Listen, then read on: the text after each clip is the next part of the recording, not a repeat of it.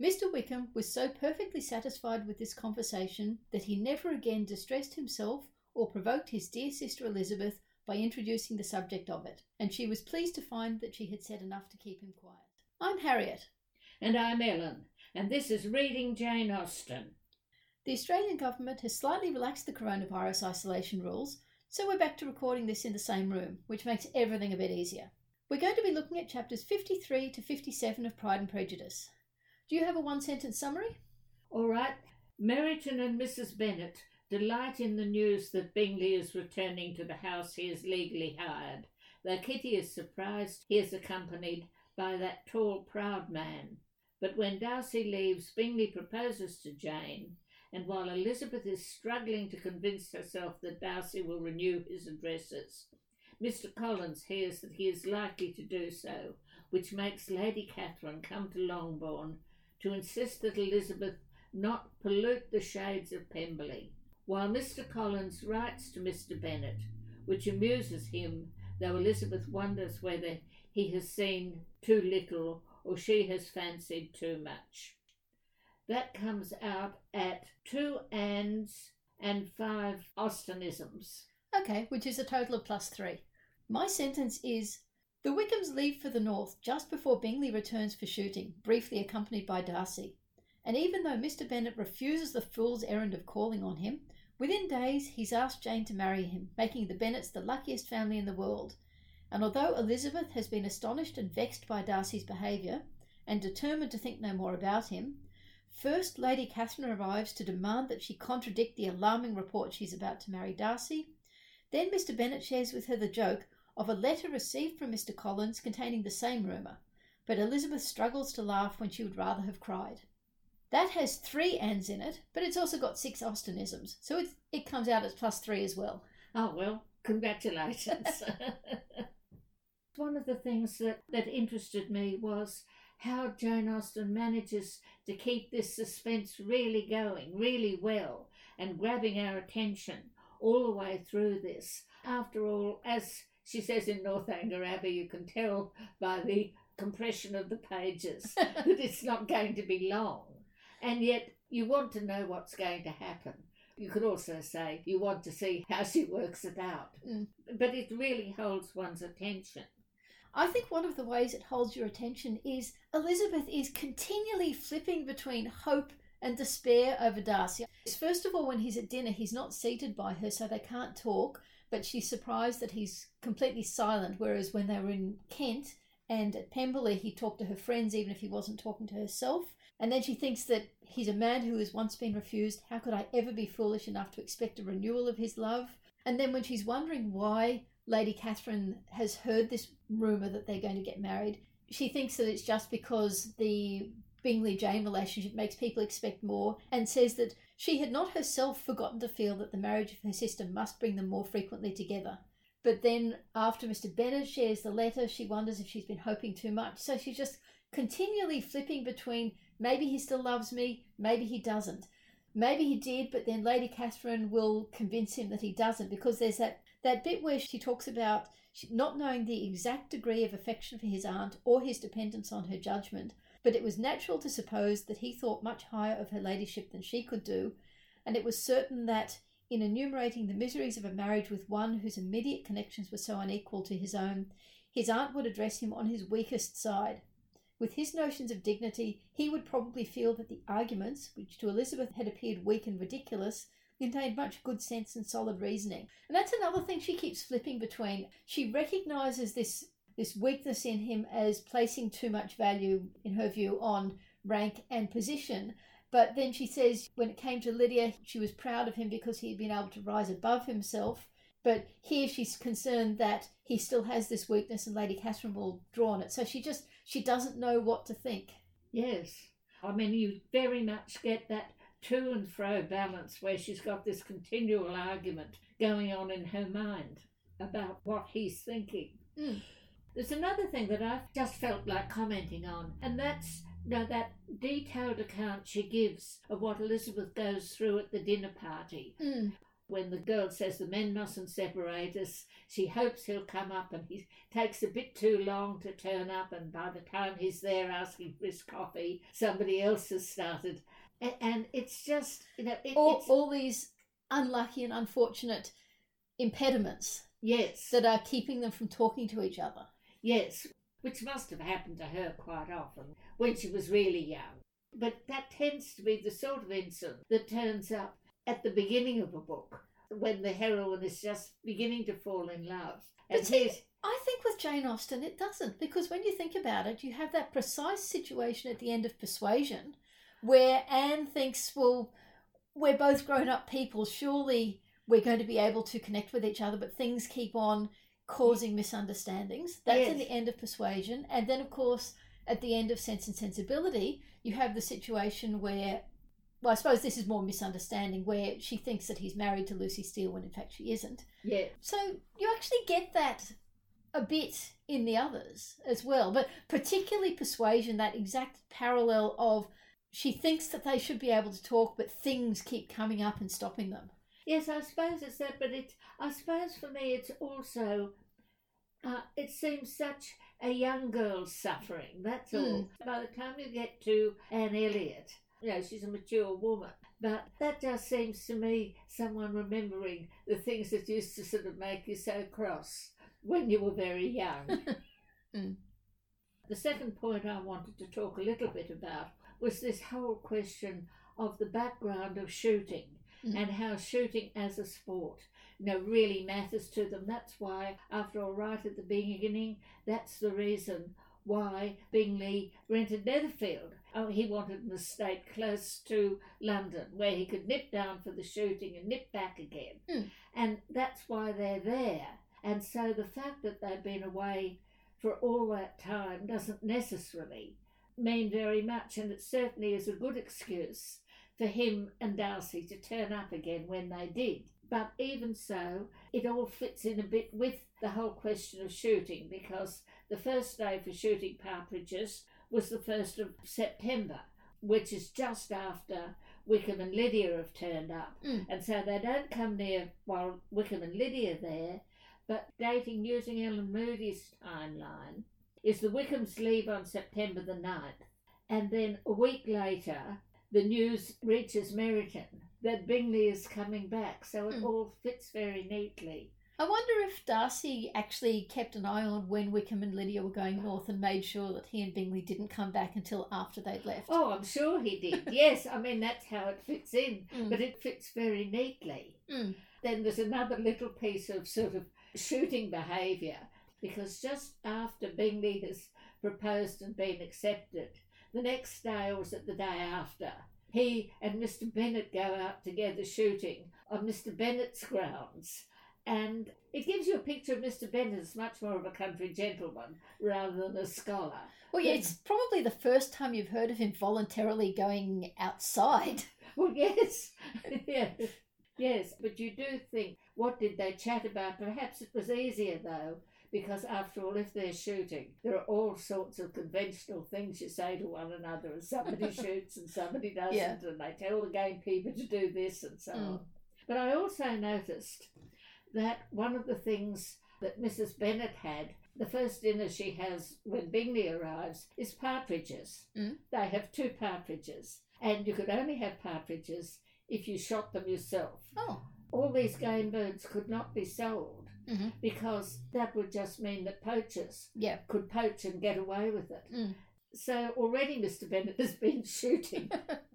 Or his gamekeeper has. Well, no, I don't think the gamekeepers go shooting. They keep the game for the gentlemen.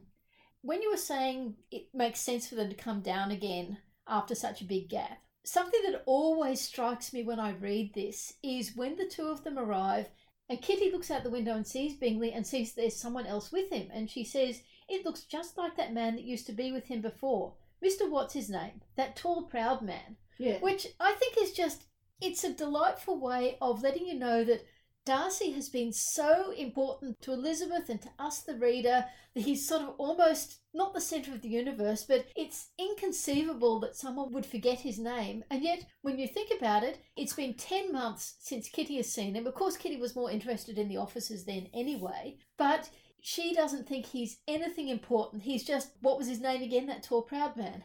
Yes. Well, it's as though she notices him as much as if the Lucases had an elderly visitor. Yeah. And because he doesn't enter her or Lydia's sphere. I just love this sudden realisation that... How uncentral he is. Yes, how uncentral he is to most people except Elizabeth. I suppose the other point I wanted to make, and I'm not sure how significant it is, and I suppose it really doesn't tell you so much about Elizabeth's feelings for Mrs. Bennet as for the state she's in over Darcy when Mrs. Bennet is embarrassing them. First of all, Elizabeth feels that Darcy looks more like he used to look in Hertfordshire than he did at Pemberley, and then she thinks, but perhaps he could not in her mother's presence be what he was before her uncle and aunt. It was a painful but not an improbable conjecture.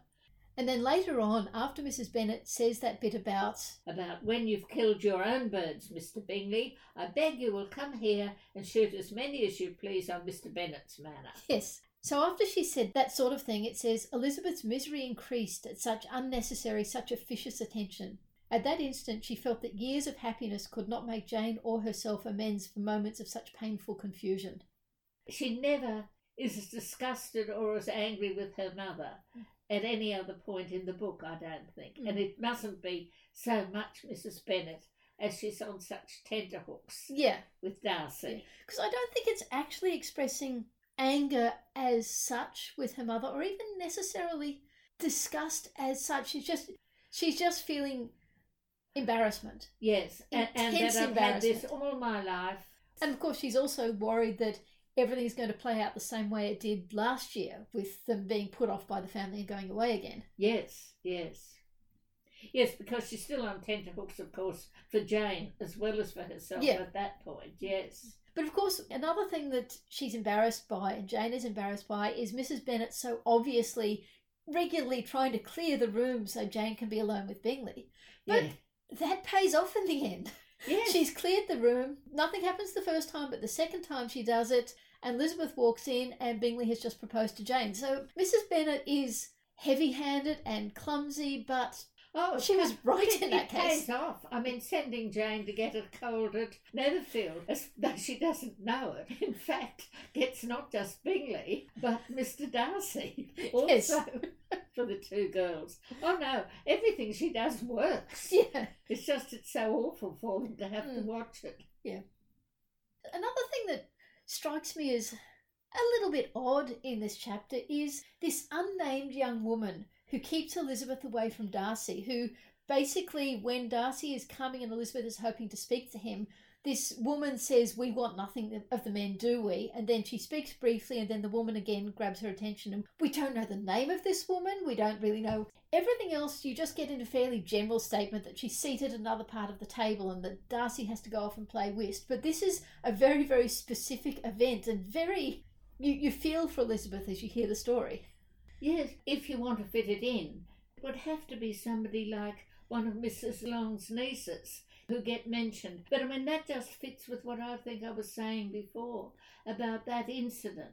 Having a very young woman feel as though even it was something left over from first impressions that she felt she'd done really well there and didn't want to get rid of. And I guess maybe because, as you were saying way back when we first started talking about it, she creates this sense of a neighbourhood while only naming one or two families. Yes. And maybe at this point she doesn't want this person to be Maria Lucas or one of the Longs, but she doesn't want to introduce a new name at this point, so she just calls her the young woman or the young lady. Yes.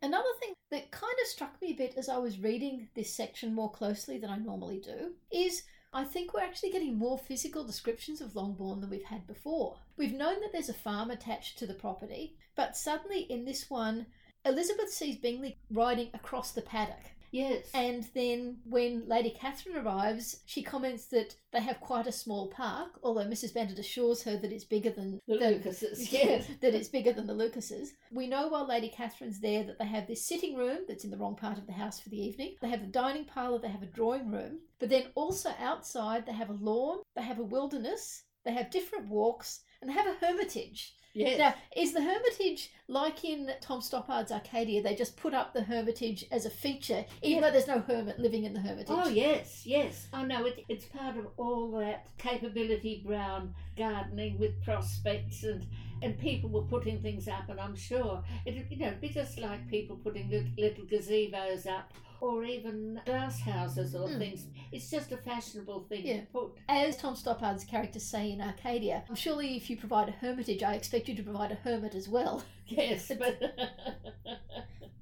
I think I might have mentioned this last time, but Mr. Collins's letter to Mr. Bennet, I think this is the moment where we see Mr. Collins in his absolute worst light. Up until now, and even partly in the letter, he's been embarrassing, he's been not very intelligent. You've also pointed out there are some good features about him, but in this letter, and he's talking about Mr. Bennet's decision to receive Lydia and Wickham in the house after they've been married, and he says, "It was an encouragement of vice, and had I been the rector of Longbourn, I should very strenuously have opposed it.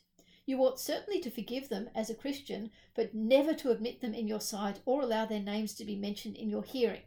And then Mr. Bennet's response is, that is his notion of Christian forgiveness. Of course, Mr. Bennet himself initially thought that, but was talked around by Jane and Elizabeth. Yeah. But again, I think that is where we see the most fundamental thing that is wrong with Mr. Collins, that he has absolutely no compassion. And that is... Well, I mean, he has no feeling. This is what you're supposed to say. And all I think is about this incredible narrowness and handed down, and he's been reading various sermons and things by other divines, and one of the things you know is you have to be terribly hard on immorality. And it's the clergyman's job to see there's no immorality in his parish. So he would have been the sort of one that if a girl was pregnant, she was just turned out of the house. That's it, goodbye. Whereas a more generous person would worry about what was going to happen to her, find somewhere for her to stay, see if you could find someone to take her on as a servant afterwards. And what, get the child sent to... Well, look, give the child to her mother and the mother would bring it up. That was in reasonably kindly done things. That would tend to happen. Sometimes they'd even pretend the child was in fact the youngest of the mother's children rather than her first grandchild. One thing I wanted to raise is John Sutherland, the academic who wrote those series of books about puzzles in 19th century fiction. Yes. One of them, the book was called, and so one of the essays in it was called, Who Betrays Elizabeth Bennet? And he raises the question, what appears to have happened is that someone at Lucas Lodge has written to Charlotte, who has told Mr. Collins, who has told Lady Catherine that Elizabeth and Darcy are likely to get engaged. That's more or less what Mr. Collins says in his letter, and it's also the subtext of what Lady Catherine says. Yes. But as John Sutherland points out, how could that rumour possibly have existed anywhere in Meryton so that the Lucases have heard about it and Mrs. Bennet hasn't heard about it? There is no way. So what John Sutherland theorises is that, in fact, it didn't come from the Lucases, that Charlotte, having to dine every evening with the Reverend Mr. William Collins and the Right Honourable Lady Catherine de Bourgh, would turn a saint's milk of human kindness to vinegar. What we may assume is that an embittered Charlotte is determined to settle accounts with Elizabeth. She will poison Elizabeth's prospects with a preemptive strike that she knows will provide an outburst of the young woman's incorrigible prejudice. It is a stroke of well-conceived malice. Now, I have a couple of issues with what he says there, but let's first of all talk about whether the rumour would have originated with Charlotte, and then maybe talk about why she did it. Oh, well, I'm convinced it originates with Charlotte, because after all, she was getting a bit, well, not suspicious, but she was sort of starting to speculate. Why is Mr. Darcy coming here? Yes. Is he she even says somewhere, doesn't she? He must be in love with you. Yeah. Well, she's spotted that, I think, even before Hunsford. I think she's picked up on it at the Netherfield ball. She is probably the only person who picks up on it. Oh, except for Miss Bingley. Miss Bingley's picked up on it. Yes, okay. She and Miss Bingley.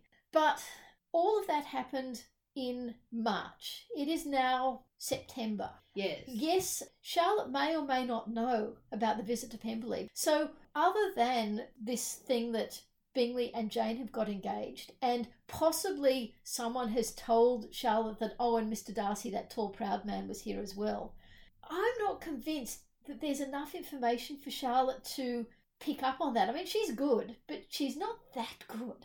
My picture I've had is that it's sort of interesting information, and she just lets slip at some point to Mr. Collins, oh, well, perhaps this could help Elizabeth with Mr. Darcy. Yeah. And then Mr. Collins, everything has to be so absolutely black and white, it's true or it's not true, drops it to Lady Catherine.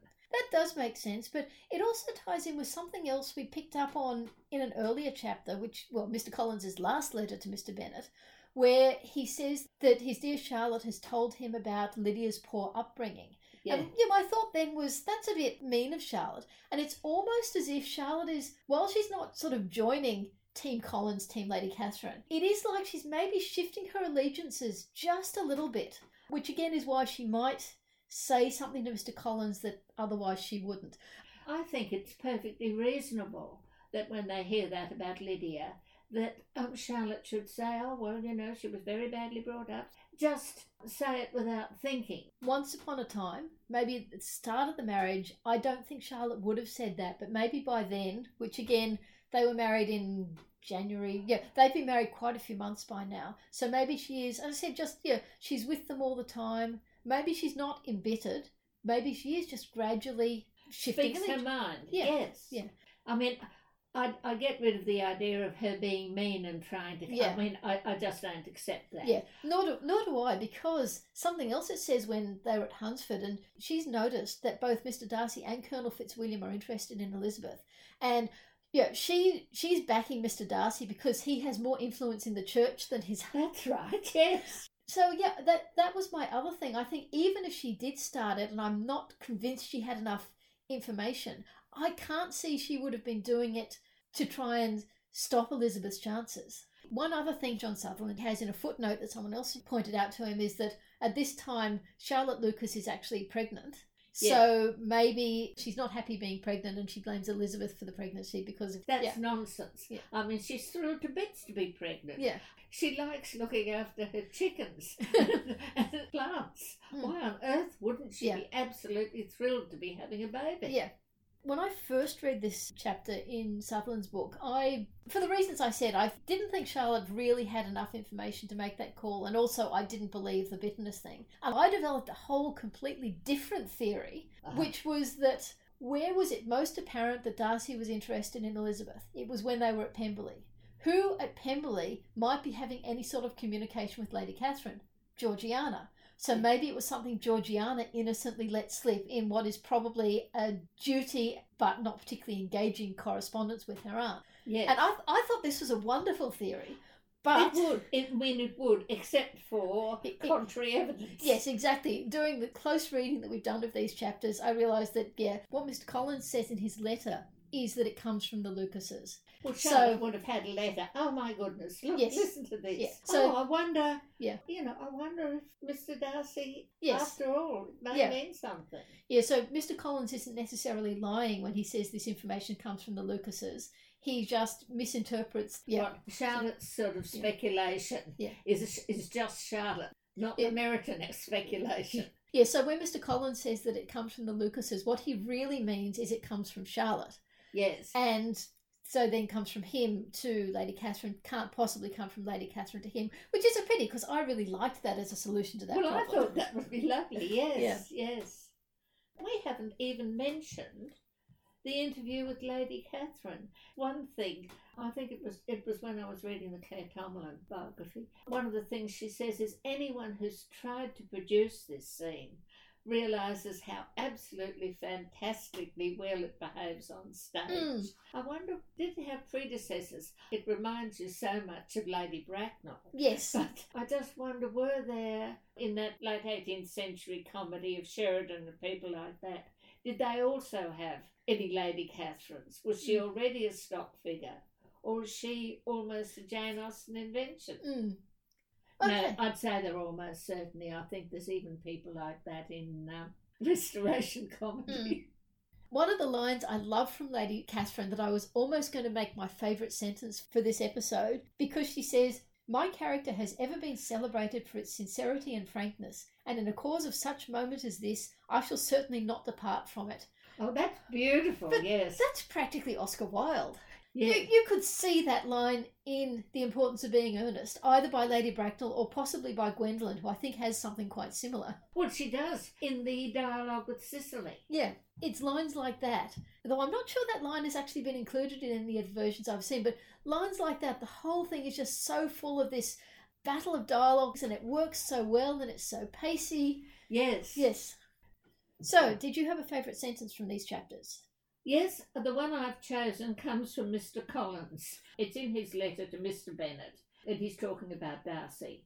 This young gentleman is blessed in a peculiar way with everything the heart of mortal can most desire: splendid property, noble kindred, and extensive patronage. And I particularly like extensive patronage because that is so like Mr. Collins. So I found a lot of really lovely sentences in this. I've always been fond of the one I read out at the start of this episode, so I won't revisit that one. But which is that about Kitty? No, the one about Mr. Wickham being so perfectly satisfied with this conversation. Yes. Oh, But- that's a beautiful one. But there's a couple I've noticed in this closer read through that had passed me by before. So the one I've chosen, it's about Bingley. After the proposal, it says, Bingley from this time was of course a daily visitor at Longbourn, coming frequently before breakfast and always remaining till after supper, unless when some barbarous neighbour, who could not be enough detested, had given him an invitation to dinner which he thought himself obliged to accept. I love the way that that's a narrator comment, but it's drawn in the language Bingley would have used and Bingley's emotion. And I was actually watching something on YouTube just the other day, a little piece by John Mullen, and I think he says this is officially called free indirect narration. Oh, right. Which isn't a term Jane Austen would have used, but I gather is something that she, if not invented, she was certainly one of the first people to use, this thing of the narrator drawing into the emotions of the person being described and using their language, but having it as a narrator comment, not as dialogue. The exaggeration, the barbarous neighbour who could not be enough detested. I just found it so funny. Yes, yes.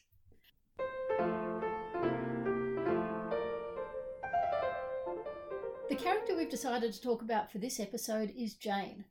Yes. But we really don't actually know all that much about Jane because she's so very nice. We know from Mrs. Bennet, Yes. continually from Mrs. Bennet, that Jane is the most beautiful of the sisters.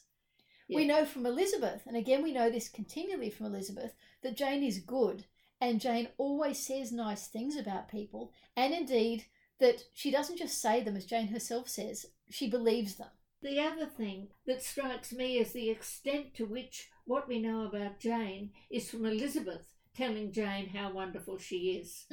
Well, perhaps Jane Austen, but also Elizabeth tell her that she's well educated and that she's full of good sense. But all we ever see is her believing all this stuff about disinterested parties and so on, and refusing to believe what ought to be absolutely plain to her. Yes. She not just doesn't want to see the worst in people, in the face of all evidence, she continues to believe the best in people. So she believes right up until it's impossible that Lydia and Wickham are going to get married. Yes. And she also, and this is a piece that I think we both remember because it was picked up on by Sheila K. Smith and G.B. Stern. After Bingley has proposed, she says, "I must go instantly to my mother," she cried. "I would not on any account trifle with her affectionate solicitude." And only Jane could describe Mrs. Bennet's reaction as affectionate solicitude. Yeah, it's a glory dance. I suppose I'm quite interested in the use of the word candour. It's the word that Elizabeth uses about Jane over and over again. She talks about her mild and steady candour, always pleaded for allowances, and well, that's Jane Austen on her. And then Elizabeth says, "With your good sense to be so honestly blind to the follies and nonsense of others, affectation of candour is common enough. One meets with it everywhere. But to be candid without ostentation or design, take the good of everybody's character and make it still better, and say nothing of the bad, belongs to you alone."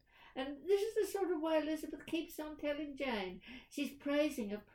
And it's not as if Jane is somebody with low self-esteem who needs to be boosted.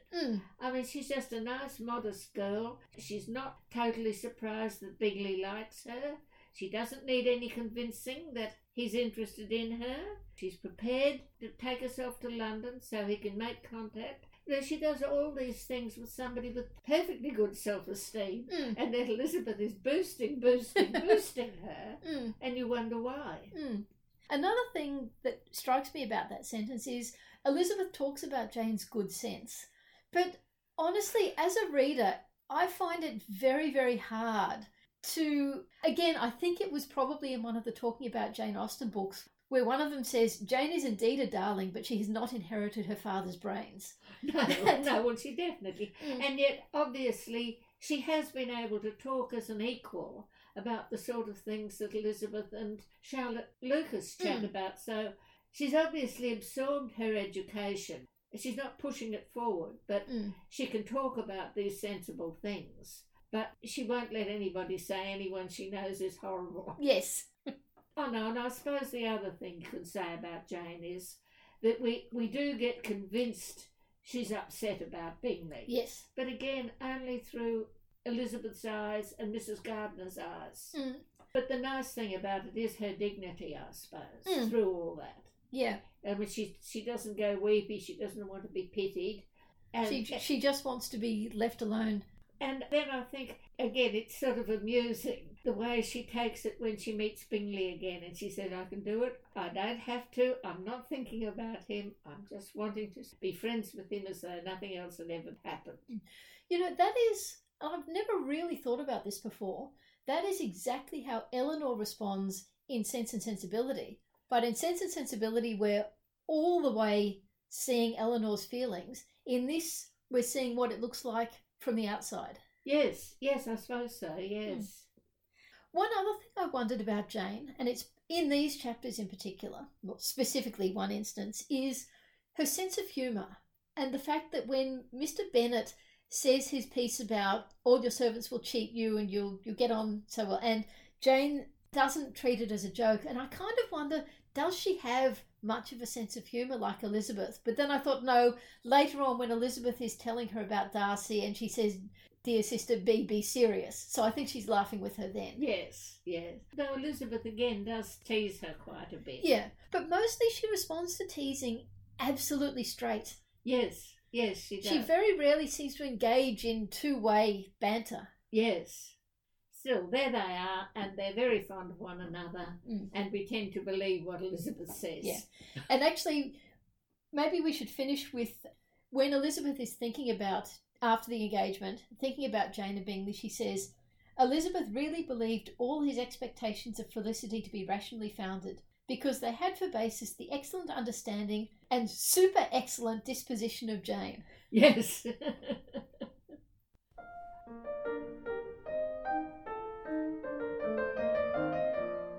For the historical part for this session, I've decided to focus on the sort of question is, what does Jane Austen mean, or what do her characters mean when they talk about somebody as being a gentleman?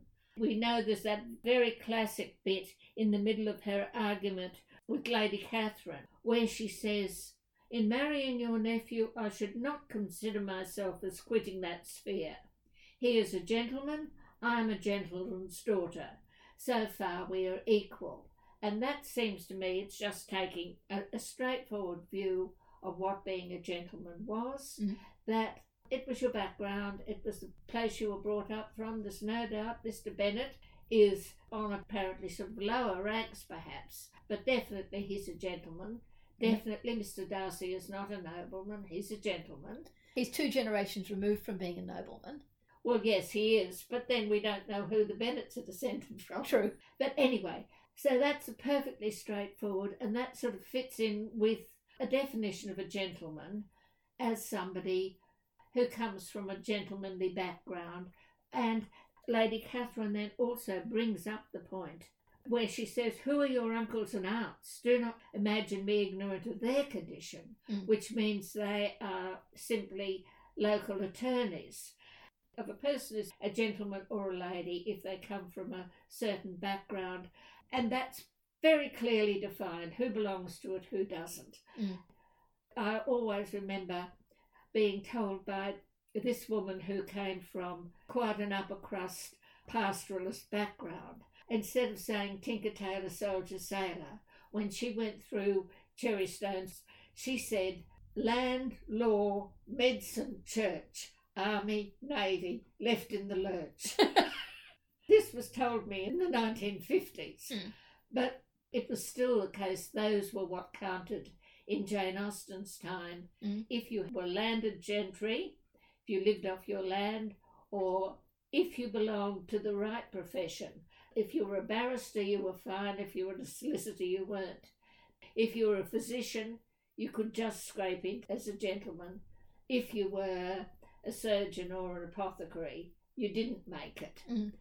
And over the next 100-odd years, of course, more and more professions came in, and it sort of ended up with being if you'd had a university education or even if you'd been to a private school.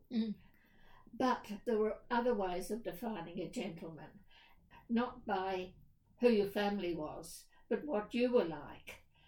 At the beginning of the century, if you behaved like a gentleman, you could be seen as a gentleman.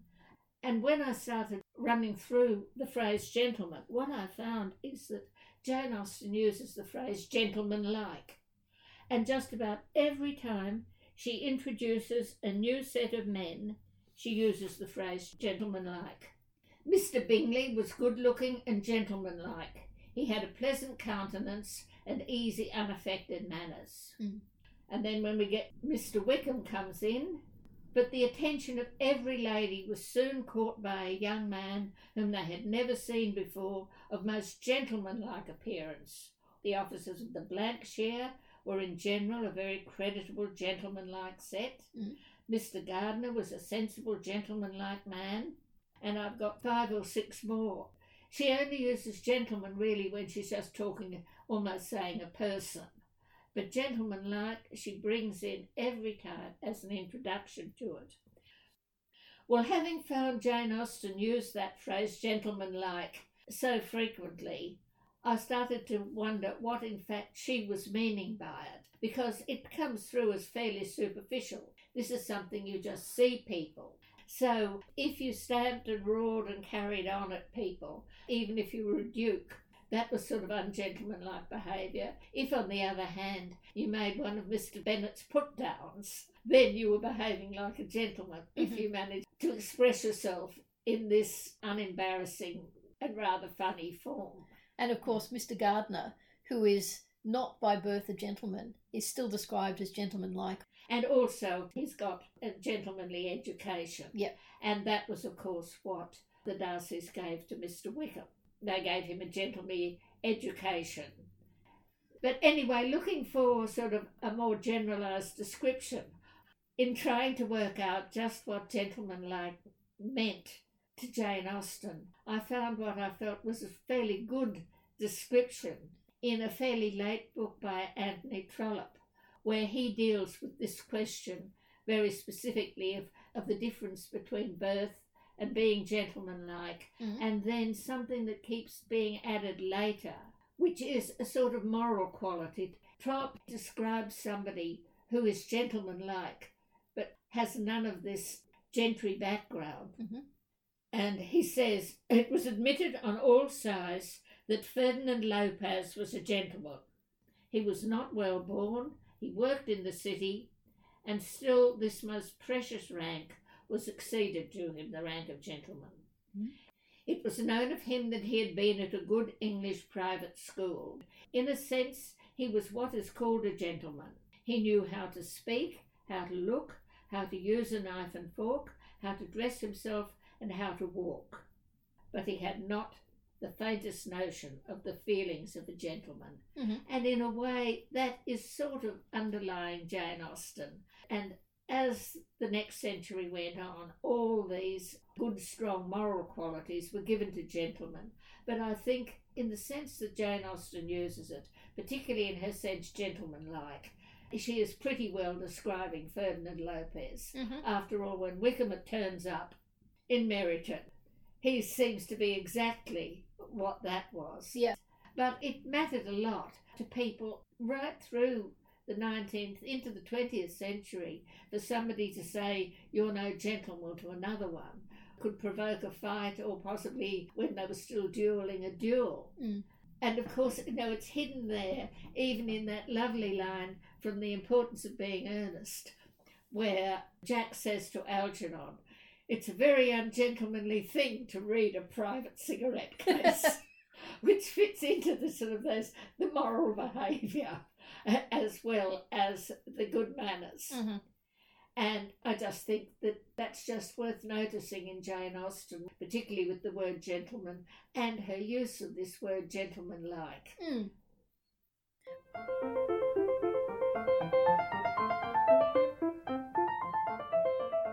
With the pop culture section today, I'm mostly going to be talking about the adaptations because, as I think I said last time, in most of the modernisations, there's never been any question about Darcy's involvement because he and Elizabeth have often worked together to help Lydia out.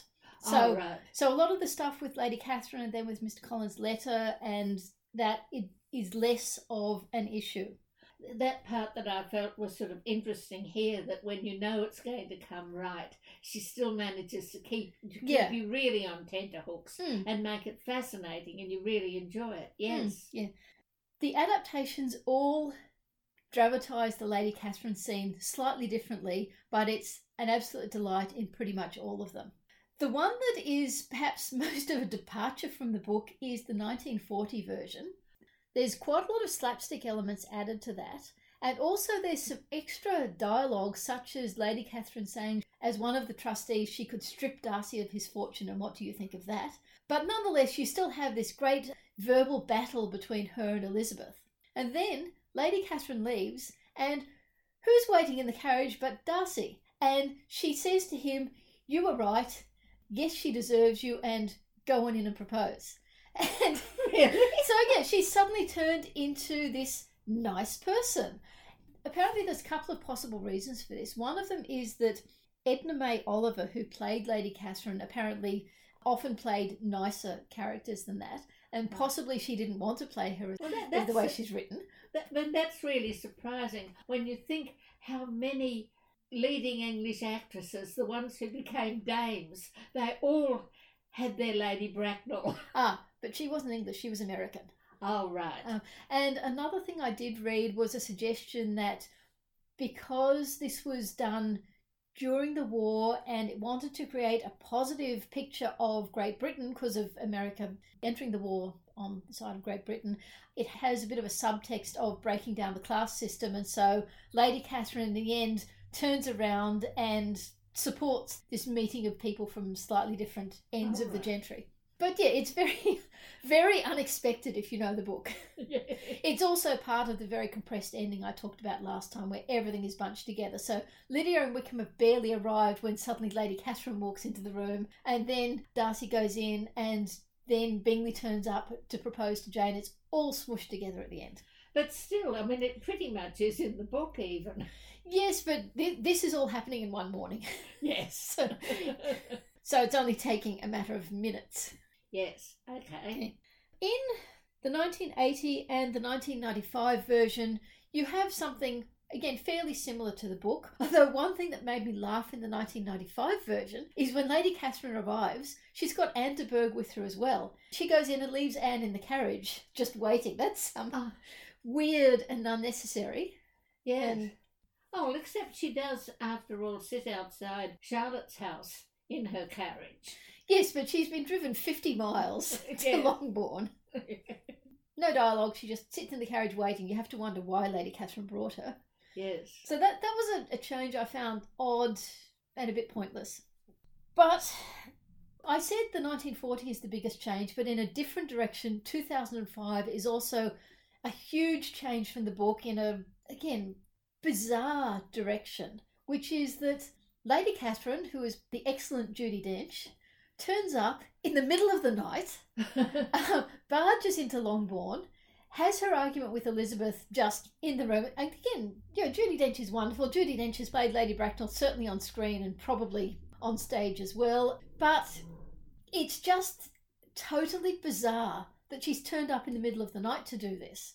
You also, while they're having their argument, the whole rest of the family are listening outside the door, which is a bit tacky. Yes. What, all wearing nightcaps and nightgowns? Nightcaps I'm not sure, but all wearing nightgowns. Yes. And not even wraps around them, even though it's September. Yeah. The only one of the modernisations that has an equivalent of the Lady Catherine scheme is Lizzie Bennet Diaries, because it's the only one where Elizabeth doesn't know what Darcy has done. Oh. So in this one, it's Lydia who tells Elizabeth that Darcy did it, though this is a much more chastened Lydia who's trying to pull her life back together, but she knows people who knows people, and she's been able to find out that Darcy was the one who got the website taken down, and she tells Elizabeth. And then Elizabeth gets a surprise visit, not from Ms. de Bourgh, but from Caroline Bingley.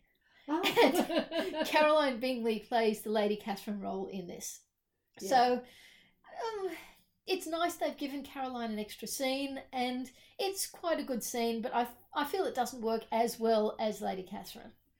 But nonetheless, that's what she's turned up to tell Darcy he mustn't marry Elizabeth. No, she's turned up to tell Elizabeth that she's ruining Darcy's life. Right. Just some other random things that struck me about different ways the various adaptations treat them. I might as well stick with Lizzie Bennet Diaries for the moment, which is Jane and Bing. Jane gets a job offer and decides to move to New York. Yes. Bing turns up and he kind of wants them to get back together, and Jane basically says, no, I'm moving on with my life. And then it turns out that Bing, who had been a medical student, has actually dropped out of medical school, and he's been doing a bit of charity work because he realised that he was doing all of this for his family, not for himself. And in the end, he also goes to New York, but Jane sets down the rules that you can come to New York, not with me, we're going to have separate apartments, but we'll see how it goes. And I just really liked that fact that she didn't just immediately forgive him and agree to marry him. She has a lot more independence than in the book, which I thought was good, because she was badly treated by him.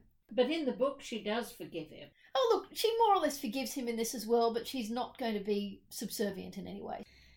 You know how we were talking earlier about Elizabeth's misery and embarrassment with her family? In both 1980 and 1995, you really get that sense. You get that sense of her just wanting the ground to open up and swallow her. It's all so bad. Well, that's lovely to put that in, yes. In 1940, 1980 and 1995, Mrs. Bennet is always as she is in the book when Bingley comes to call. She's over the top and officious and embarrassing.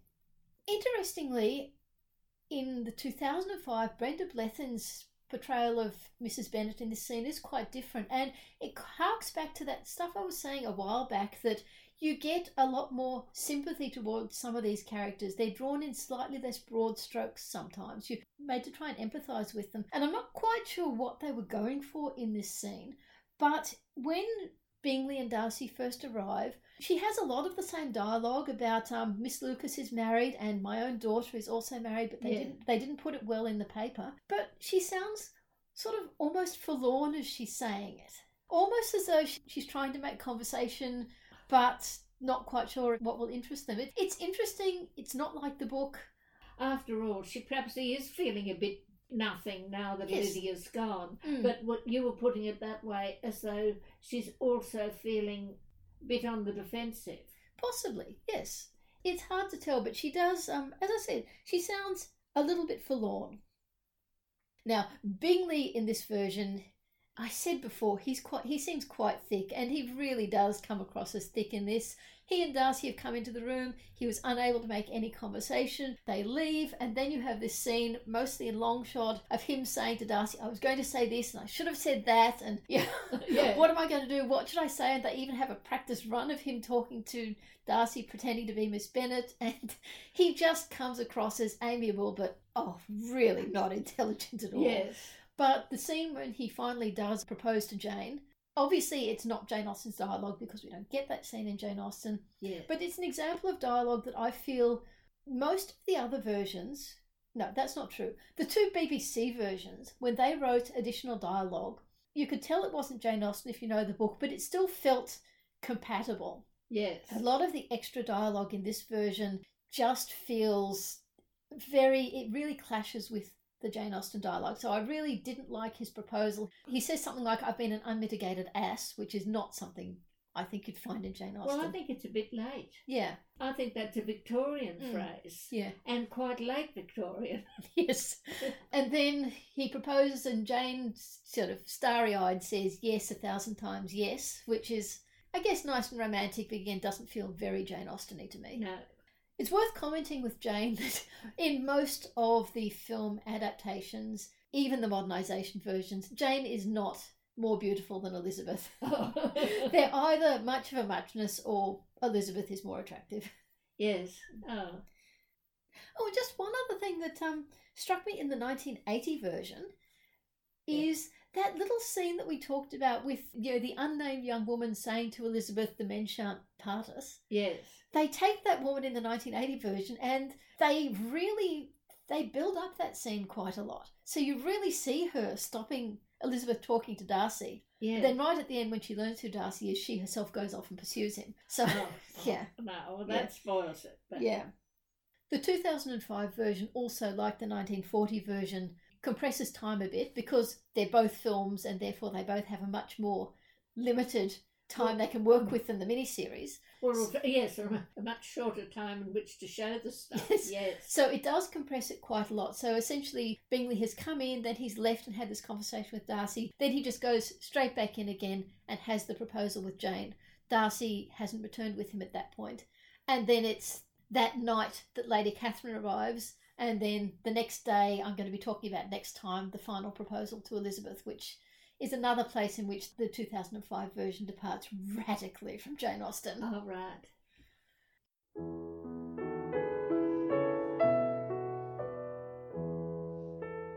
You've been listening to Reading Jane Austen with me, Harriet.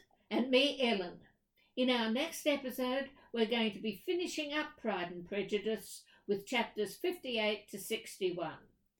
The structure of this podcast was inspired by Harry Potter and the Sacred Text, and the summarised in a sentence concept was adapted from E.L. Konigsberg's book Silent to the Bone.